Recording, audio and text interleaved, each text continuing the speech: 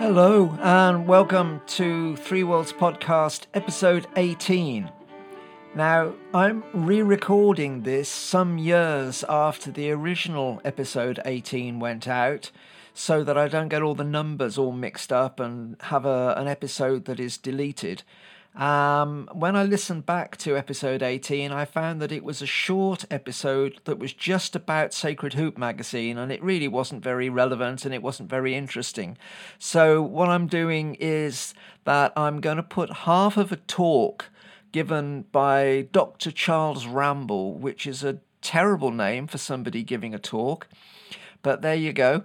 Dr. Charles Ramble, it's a talk given in 2010 in London by the University of Oxford, and the talk is all about Tibetan vampire slayers, which has nothing to do with Buffy, but could well be. So I hope you enjoy it. I found that episode 20 was also just a ramble about Sacred Hoop, so I'm going to put half of the talk on this one, on episode 18, and then the second half of the talk will continue on episode 20.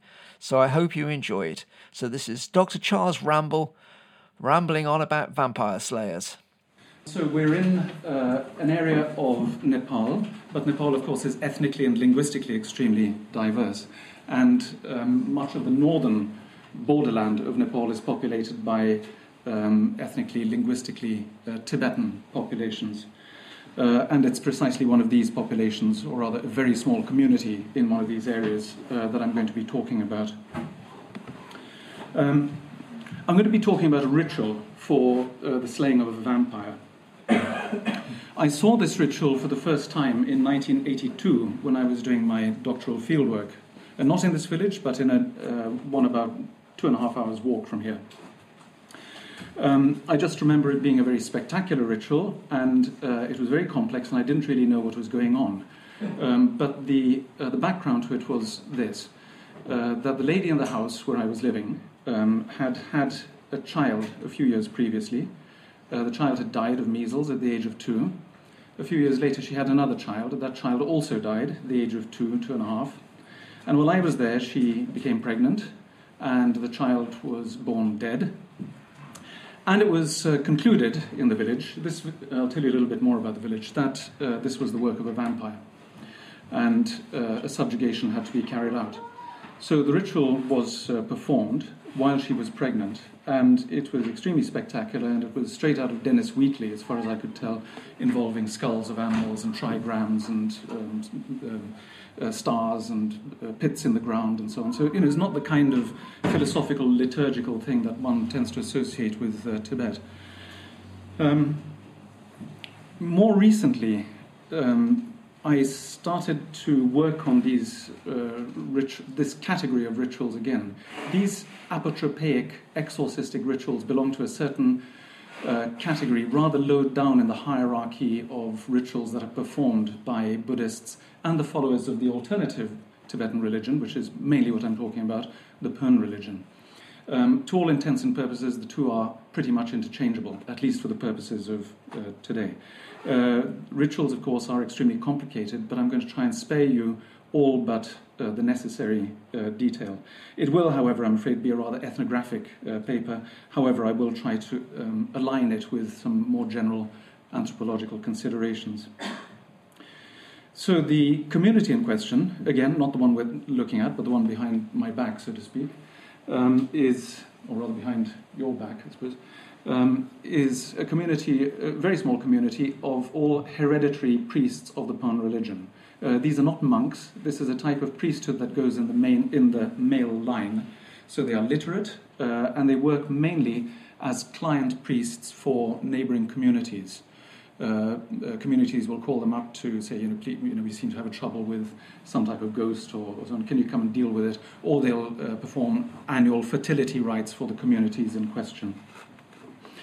Anyway, I started to work on this corpus of rituals that is performed by one of the priests in this community. There are about 80 rituals in a volume of around 900 folios.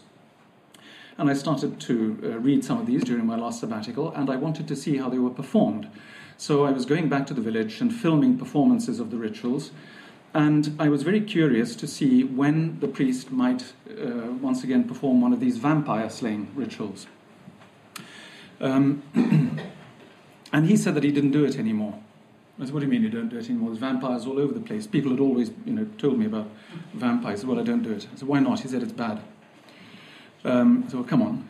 Why is it bad? So he came up with some not very credible explanations about why it was bad, but it was very clear that he didn't want to do them anymore. He'd become extremely ambivalent about the whole thing in the intervening 25 years or whatever.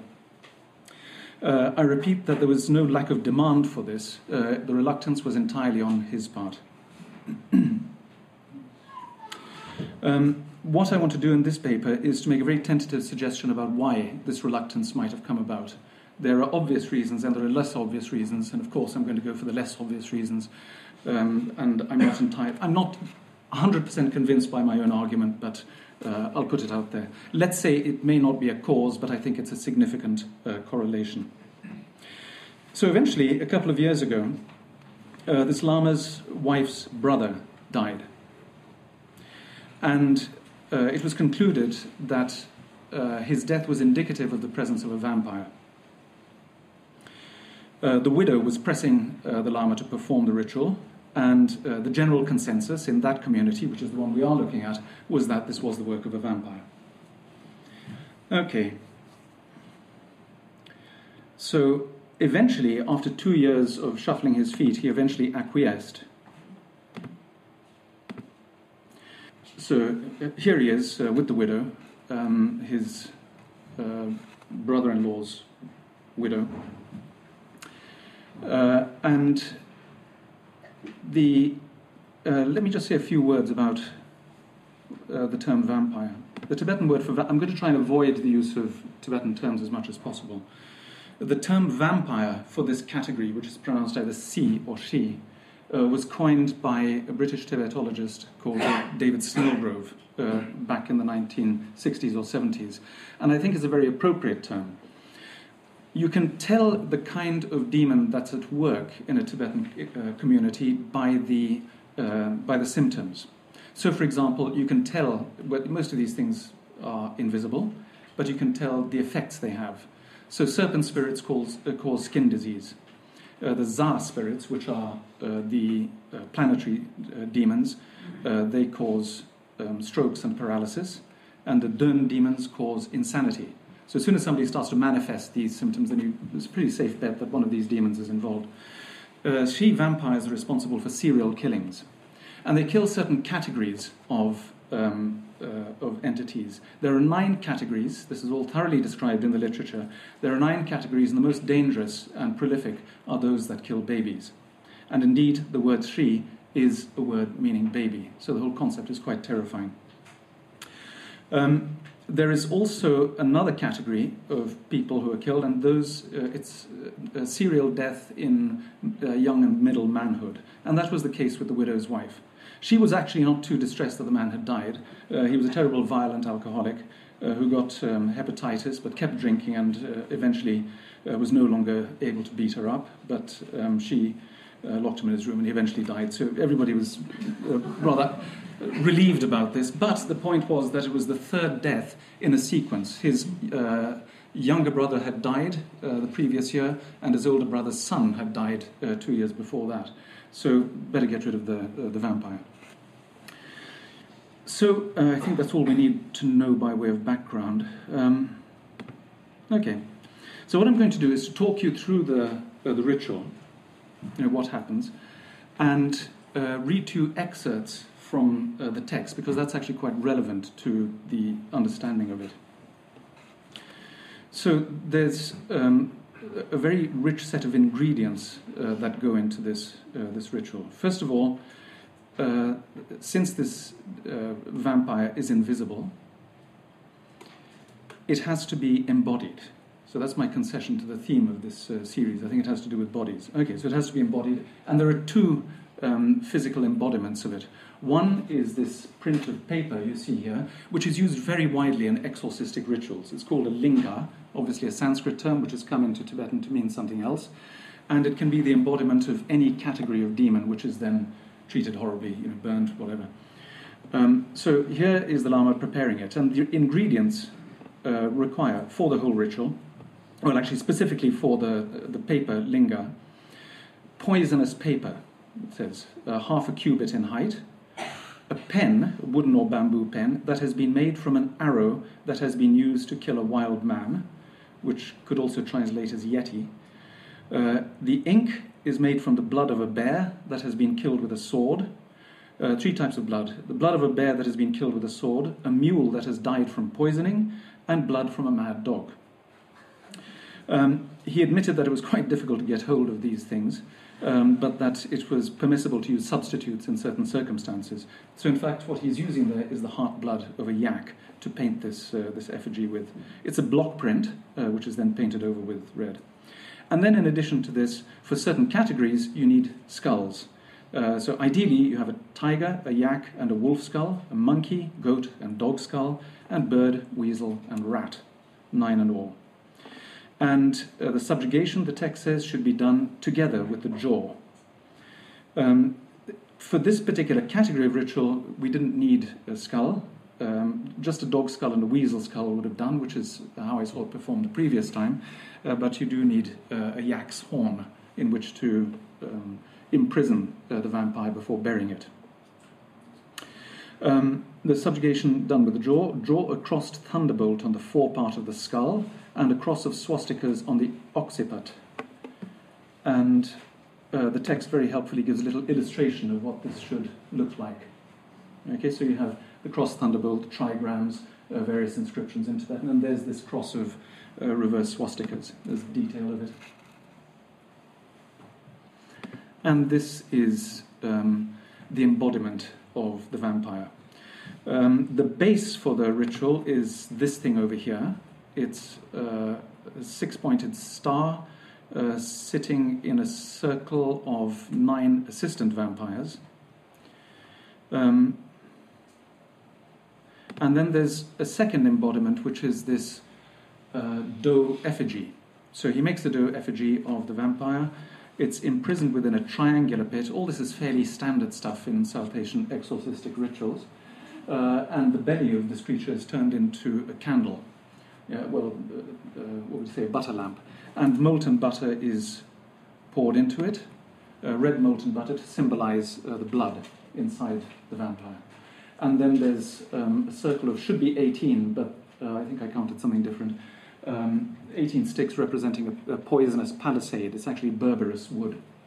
And then there's a lid representing Mount Sumeru, which is plonked on top of the whole thing at the end of the ritual. Okay, so these are the 2 embodiments of the vampire. And then the final effigy, the main effigy. There are lots of other things going on the altar, but they're not too relevant to us now. Yeah, so this is the finished product over here.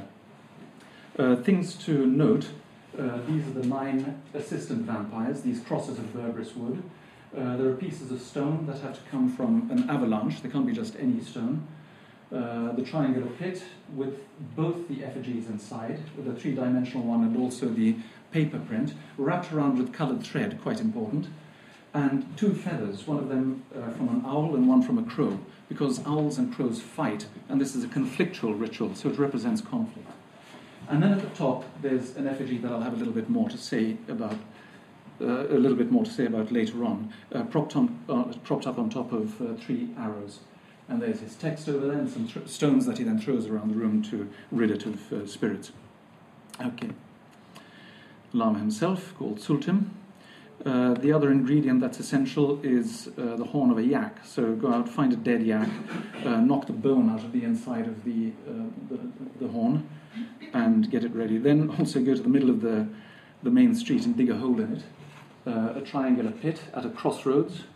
This is all in the main street. Nobody seems to bat an eyelid. And then he has this the folded image, again held in berberis wood, and the ritual begins. Now, these rituals have a rather particular structure. They're not here. Bonpo rituals tend to differ from Buddhist rituals. They begin with the recitation of a myth, and to this extent, they're not dissimilar. And this point is an important one. They're not dissimilar to the kinds of rituals that you find amongst some Tibeto-Burman-speaking shamanic populations in the middle hills of Nepal. So in other words, the immediate neighbors. In this kind of ritual, typically, the origins of, in this case, vampires are related, the story of the original conflict, how it was resolved, and so forth. And then that, what should we say, archetypal picture is somehow grafted onto the particular situation that's going on in the world. And so he begins his liturgy, and here I'm going to read you an excerpt with a lot of abbreviations because it's a very long thing from this liturgy. So it begins with a description of hell, boiling and bubbling and acid fumes and so forth. And it says, in a place such as this was the father of the vampire, named Yaksha Kartikar. And the mother of the she, the vampire, was named Low-Caste Poison Lips. The mother prayed for a daughter, and she bore a daughter, a vampire. An ill-omened daughter with upper teeth, teeth that had grown while she was still in her mother's belly. The father was enraged and flung her into a pit of ashes. Her mother looked after her. The father gave her a name, Ash-Coloured Girl Who Was Buried. The mother gave her a name, Black Raging Woman, Risen Corpse. Her brother gave her a name, Lovely Uncared-For Girl. When she reached the age of 9, she said, I shall go to the land of the humans. So she disguised herself as a young woman, wearing silken robe and jewelry, and she set off. The hero of the Bon religion is somebody called Shenrab. I have to introduce him at this point.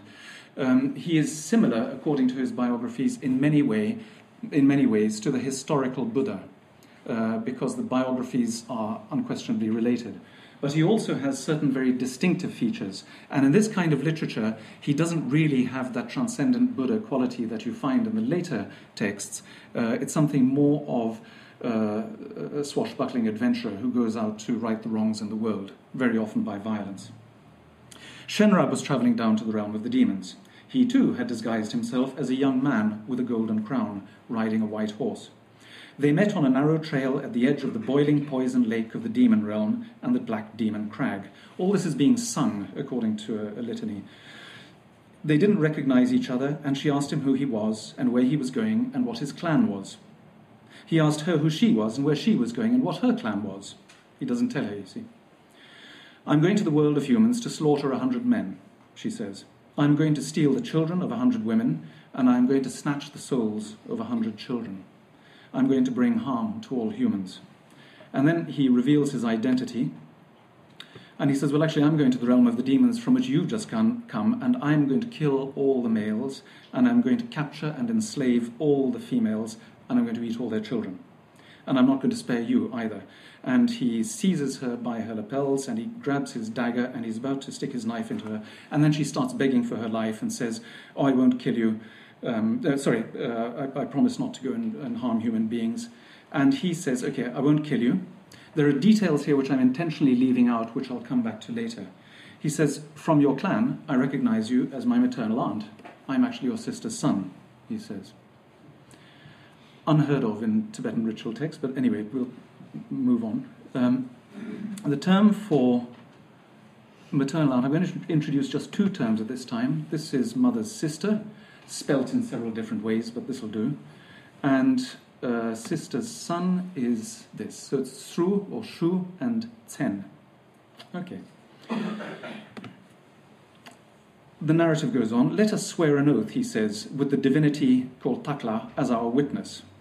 If ever in the distant future there is a time when the need arises, if I call, you must come more readily than a dog comes when it is called.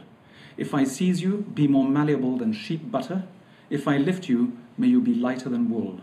If I tread you down, be more treadable than the earth. Do not renege on your oath, eating it as you eat food. I and you have a special promise or bond. Should the time come when I need you, you must come without hesitation. So he spoke, and the aunt and nephew who had established this promise went their separate ways. That is why the vampires are constant, and why, if you call them, they come. Now, very important in any oath is the witness, because the witness ensures the efficacy of the oath. And in this little ritual structure we have here, the thing sitting right on top is the original witness. Okay, so it has to be made and put on top. And when, as he is about to summon the vampire from the depths, she must come because the witness is present. Didn't help matters when I was craning over this to see which page he was on. I knocked the whole thing over. And it fell straight into his mug of beer, which then fell over and knocked over his mug of tea and went all over the effigy. It was a catastrophe, but anyway, they're used to me by now. So there it is. Wiped it down. Doesn't really matter, he said. Okay. So this is where we missed a bit here. Yeah. So now phase 2 of this thing starts. It's not exactly continuous with the first part of the ritual, but it's important. Scene changes. In a land called Miulkiting, there was a king and a queen. They had a daughter who married a prince. After 1 year had passed, a son was born. She had a dream, and she dreamed that her mother came. "I shall be the nursemaid of your child," says the mother. And she dreamed that the mother took her daughter with her, or took her child with her, and left. The baby was not reared into childhood. It died in infancy. It did not ripen into barley, but withered as green grain. It didn't become a bird, for the egg was broken. It didn't become a fruit, but dried in the summer. And this dream is repeated a further 8 times, so 9 times in all, with a different category of kinswoman of the princess. So the second time it's her elder sister, the third time it's her younger sister. In each case, they go off with the child, starve it to death. After 9 times, she gets a bit annoyed by this and begins to rage and calls upon the Lama to help her, to get rid of these 9 female relatives who are vampires. They've depleted the life of her children.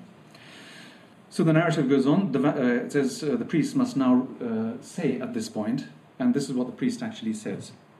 "Ho, vampire," because remember he has the original pact with the vampire who's now back down in hell. But the deal is that whenever he calls her, she must come to help. "Vampire, come here to this place to which you're invited. Subdue these vampires and dispel these obstacles. Uncared for one, my aunt, listen to me. The time has come when I need you. Don't sleep, aunt, but rise up. Are you not sad down there in the darkness?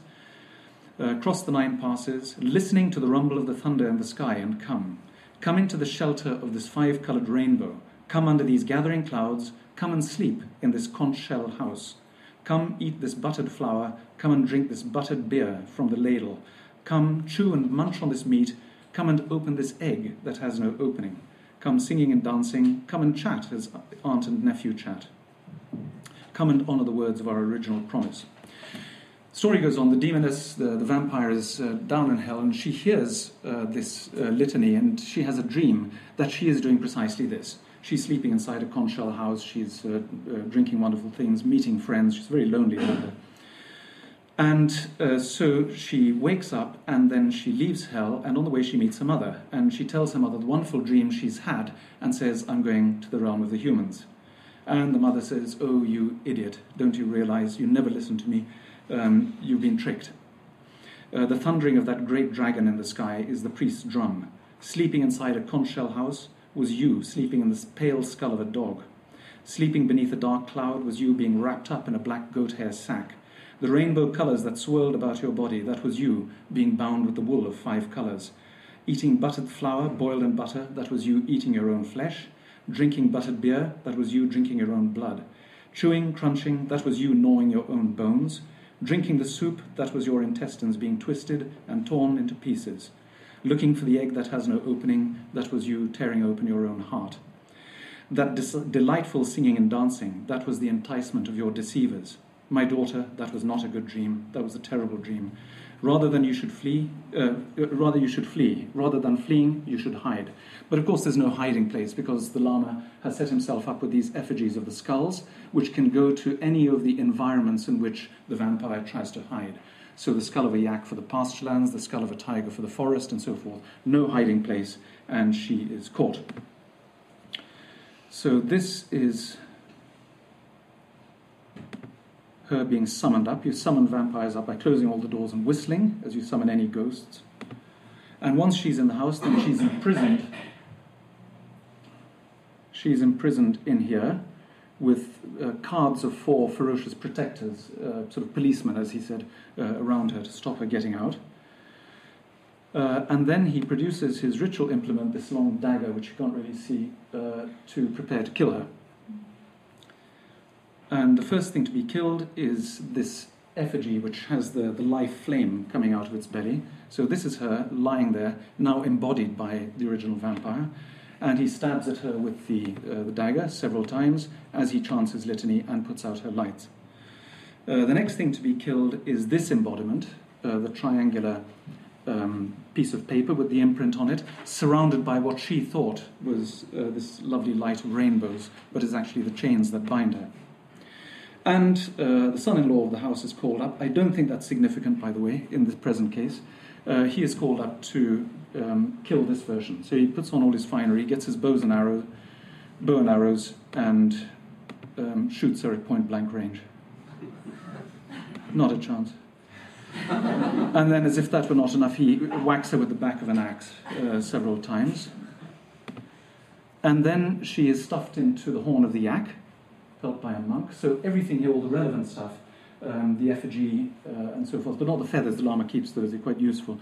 Everything is stuffed into the horn, wrapped up with the black goat hair sack, as her mother predicted, and then sealed with sealing wax.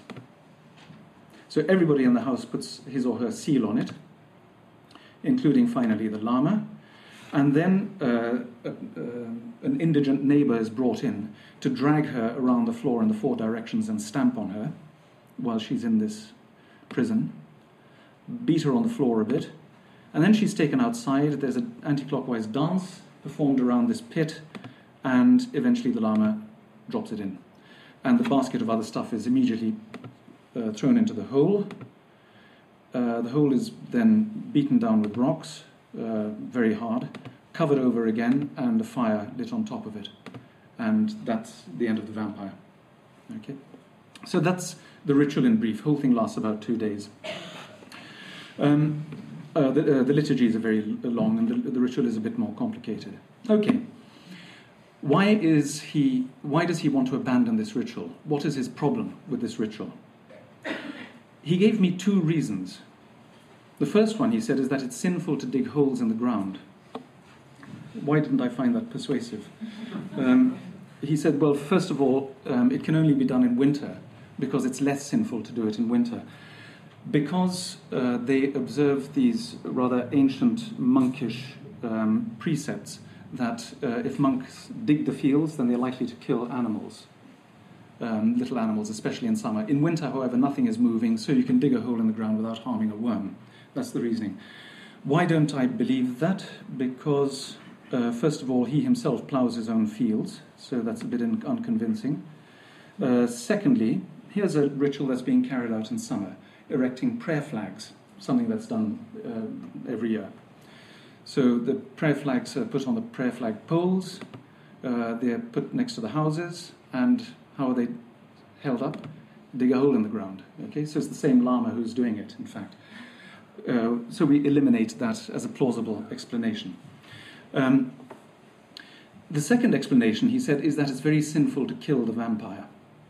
This is slightly more plausible. There is, generally speaking, a Baudelarizing of Tibetan rituals since the Tibetans have come into exile in 1959. Really, to be... Oh, dear, sorry, this is... So there's the first part of the talk, and the talk continues with the second part of the talk on episode 20 of this podcast. So I hope you've enjoyed listening to this, and if you would like to hear the second part, go and listen to it on episode 20. Okay, thank you. Bye.